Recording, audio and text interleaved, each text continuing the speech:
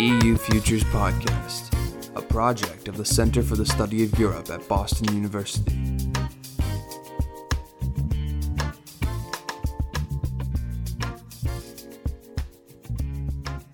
Welcome to the EU Futures Podcast, exploring the emerging future in Europe. I'm Olya Yordanian, an outreach coordinator at BU Center for the Study of Europe. Today is March 22nd, and my colleague Toria Rainey and I talked to Henrik Selin, an associate professor at the Boston University Pardee School of Global Studies.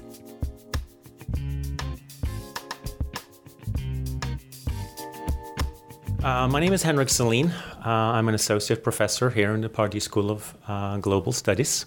I'm originally from Sweden. I was born and raised there, and I did all of my schooling and formal education in Sweden and in the UK. So I lived there for the first 30 years of my life. And then I moved to the United States in 2001. And as part of my work, I work on environmental policy and governance. I also study environmental politics and policy making in Europe and the European Union.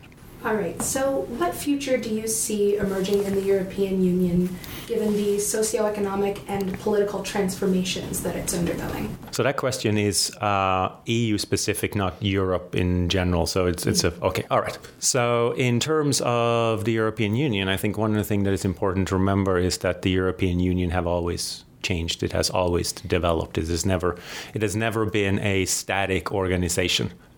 So the EU will continue to change and develop in the future as well. Exactly how and what it will develop into is anyone's guess.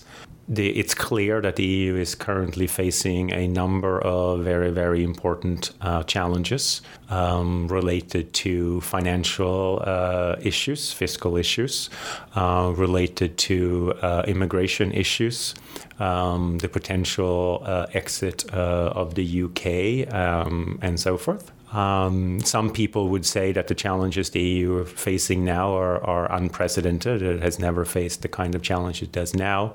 I think that might be debatable. There have been major challenges in the past, but it's clear that at least to some degree, the EU is currently at a crossroads and needs to decide whether it will continue down a path of more cooperation, to some degree more supranationalism, or whether it will sort of take a step back from an ever closer union. So kind of going off that idea of this shift of thinking kind of egocentrically, in what ways do you think that we can shift the focus to a more broad ecocentric way of thinking? So one of the often or over the last 5+ years, often when we've been talking about the European Union, it's about crises, it's about challenges that the Union is facing, it's about areas where the Union come up short, and all of the ones that I mentioned earlier are eminent examples of that: the economic crisis, the migration crisis, discontent in some member states, and so forth.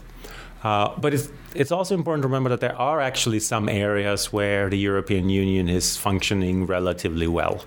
And one of them happens to be the area that I studied, happens to be environmental policy. So the expansion of European Union environmental policy over the last 40 years have been quite astonishing. And in most cases, this has been beneficial both to member states and individuals. There have been significant reductions in air pollution, in water pollution. There have been increases in efficiency and so forth.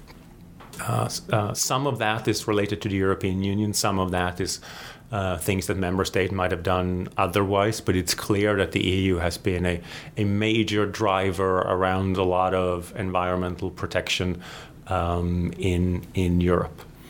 And if we're sort of talk about this in the context of individuals and democracy, if we look at sort of public public polling data in Europe, the Eurobarometer, one of the areas that constantly get a lot of public support is the environment. If you ask people, do you think that the environment is an area where the European Union should get involved, you get a great majority of people across the Union who says yes, and who generally also support more stringent measures within the EU, and also fairly high degrees of willingness to pay for that. That said, though, the EU is definitely one of the challenges the EU faces moving forward is to take these initial steps of greening the EU, which have been very, very important. But the EU is also nowhere near where it needs to be in terms of its ecological footprint, in terms of sustainable development, about becoming even more resource efficient, about decarbonizing the economy in the context of climate change and all of that. But I also, from my perspective, as Europe is trying to do that, it makes much more sense to do it collectively under the umbrella of the European Union than trying to do it individually, each member state by its own. I think if you're looking for a justification for why regional cooperation is superior to more decentralized, then I think that the environment is a very, very good example of that. So kind of going off of that idea of bringing together all of the member states and not doing it on an individual level, we talked a little bit in formulating this project about the tenets of democracy, and one of them being choice. So kind of building on the assumption by Lohmann that what is special about democracy is that it keeps open possibilities of future choice. So kind of going off of that, and I guess taking it from your ecological perspective, what is your perception of democracy, and what is the role that democracy plays in shaping the future of Europe? Yeah. So I am very sympathetic to the debate about the democratic deficit in the European Union. I think that there is, at least the way it's been done in Europe, there has been a trade-off between more centralization, doing more things at the regional level, doing more things at the supranational level, which creates benefits of you basically get efficiency gains, sort of economies of scale. It makes much more sense to do it collectively than individually. But the downside of that is that a lot of the decision-making authority has moved from member states to Brussels. And this is something that we're also very much seeing in the environmental areas. As more and more power has been centralized in Brussels, one of the great losers are national parliaments. Right? And national parliaments used to be very important for formulating environmental policy and responding to the wishes and the demands of the people in the various member states. Now that has been concentrated within the Commission, within the Council of the European Union, and in the European Parliament. Now the EU has tried to take steps to limit the deficit of direct elections to the European Parliament, other ways to sort of increase transparency in decision making, doing more stakeholder consultations and whatnot. But it's hard to completely get around the point that the more you centralize decision making in Brussels, the further it's moved away from the individual in any of the 28 member states. So in the environment area and many other pretty much all other policy areas, I think that the EU has a great challenge of trying to further bridge this gap between, on the one hand, taking effective regional action, and on the other hand, making sure that the views and the perspective of individuals is reflected in what Europe is trying to do. What do you think the role of a European citizen is in that case then? I think that has changed, right? Because even if we go back only 30 years, largely the role as a concerned citizen, as an engaged citizen, was about local engagement. It was about national engagement. It was about shaping national priorities. It was about electing local and national leaders. Now, all of that is, of course, still very, very important. But to that, we have now sort of added the layer of the European Union. And as more and more of the decision-making authorities is moved to Brussels, that means that if you want to remain an engaged and committed citizen, in addition to being focused on your local community, in addition to being engaged in national politics, you also need to be engaged in European politics. I think that has increased the demands on the individual. And one of the problems of the European Union is that it's an incredibly complex organization. Even those of us who have spent a lot of time studying the history and development of the European Union do not always fully recognize how the European Union actually works. And if you're asking people in various member states, you're going to hear a lot of misconceptions, a lot of ignorance about how the EU works. And at least part of that, I would say, is that the European Union have not been particularly good, and member states, quite frankly, have not been particularly good at communicating, explaining to its citizens of how the EU works. And if you want to be a concerned citizen, how can you engage the European Union? They have done some new initiatives, right? You can petition the European Commission, you can petition the European Parliament, you can ask them to take up issues. So in a sense, the tools are there, but they are very, very difficult to actually access. So what would be your vision for Europe? So if you could see Europe change in any way, what do you think you would change? Right now, in March 2016, I think I would say short term, it's not about how I could change Europe. I think it's more trying to prevent Europe from actually backtracking from where it is right now. One of the sort of backbones of the European project for a long time have been the creation of the single market. It has been the free movement of people and goods and services. It has been about reducing border obstacles. It has been about opening up Europe. And what we are seeing more and more is trying to go back to the way it was before we started doing this, right? You have more and more national politicians and average people too, talking about the importance of border controls. It's about restricting the free movement.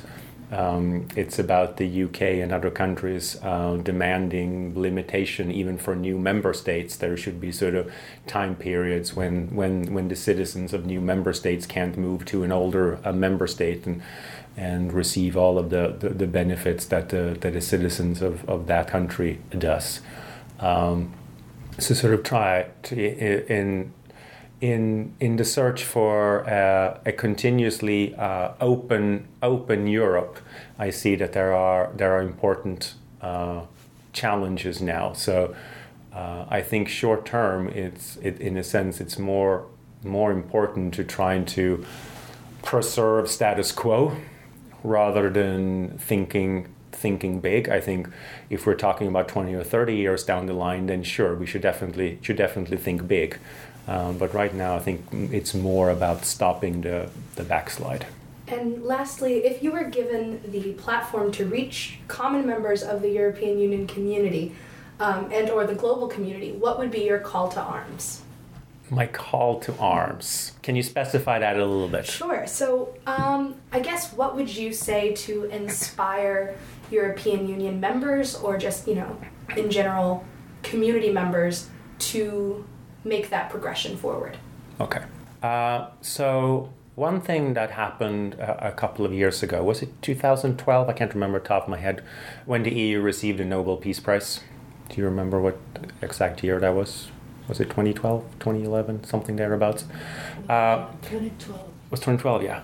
Now we can argue sort of to what degree an organization like the European Union fully meets the criteria for the Nobel Peace Prize, but I think it was still an important recognition that as the EU struggles, we should not lose sight of the many good things that has actually happened under the umbrella of the European Union over the last 60 years.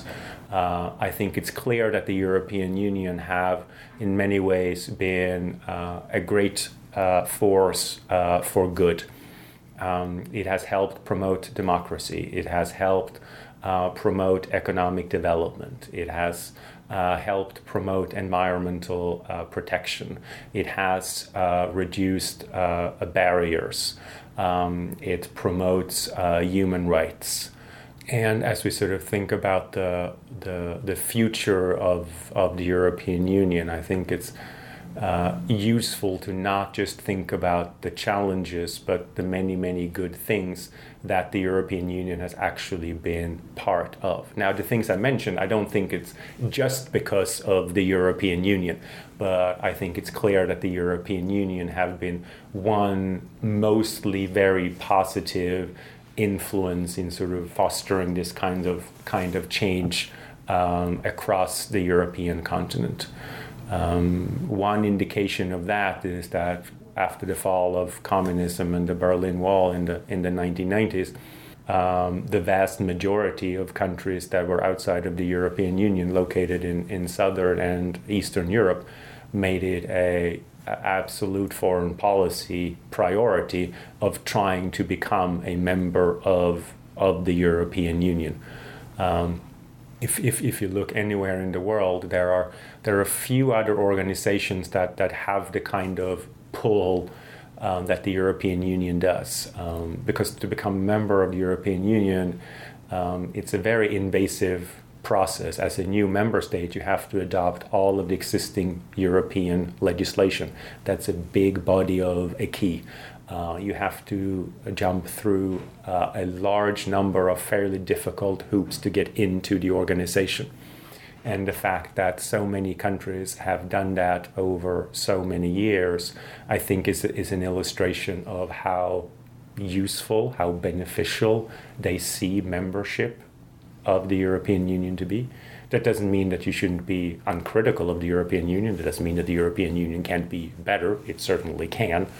But my sort of call to arm would say, remember all the good things that the EU has done, and build off that to trying to make the Union an even better Union. I think sort of just one related point, and it could be just because we're talking now, it's the sort of the referendum in the UK, which I think short to medium term will have a fairly large impact on the European Union. I am of the firm belief that I think it would be a huge mistake for the UK and the European Union if the UK were to leave. I'm one of the people who think that both the UK and the EU would be much better off with the UK inside than on the outside. So that's my biased view. But as I just said, a lot of countries have made it an absolute foreign policy objective to join the European Union. This is really the first time when we're seeing a member state, and on top of that, a large, very influential member state now seriously considering leaving the European Union. Because member states are always unhappy with parts of the EU and what the EU is doing.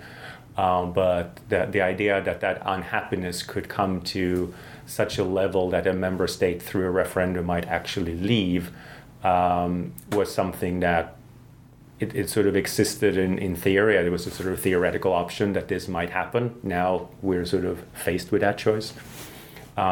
If the UK decides to stay in, I think that serves to really strengthening the EU. if the UK decides to leave, I think that will definitely weaken the EU. And we don't know the consequences of that yet. I'm sure it will have a ripple effect. For instance, if the UK leaves, there is a fairly good chance that Scotland would push the idea of another referendum. I think there is a pretty good chance that Scotland would then vote for leaving the UK and becoming part of the EU as an independent country. But that is then one part of a member state that basically succeeds from that member states to become. This, for instance, have some politicians in Spain being very, very nervous. If they can do this in Scotland, how would the people in Barcelona that would like to see an independent country, how would that react? And it can trigger all these different kinds of reaction, good or bad, across Europe. So I think that's definitely something to keep a very, very close eye on and see how that pans out.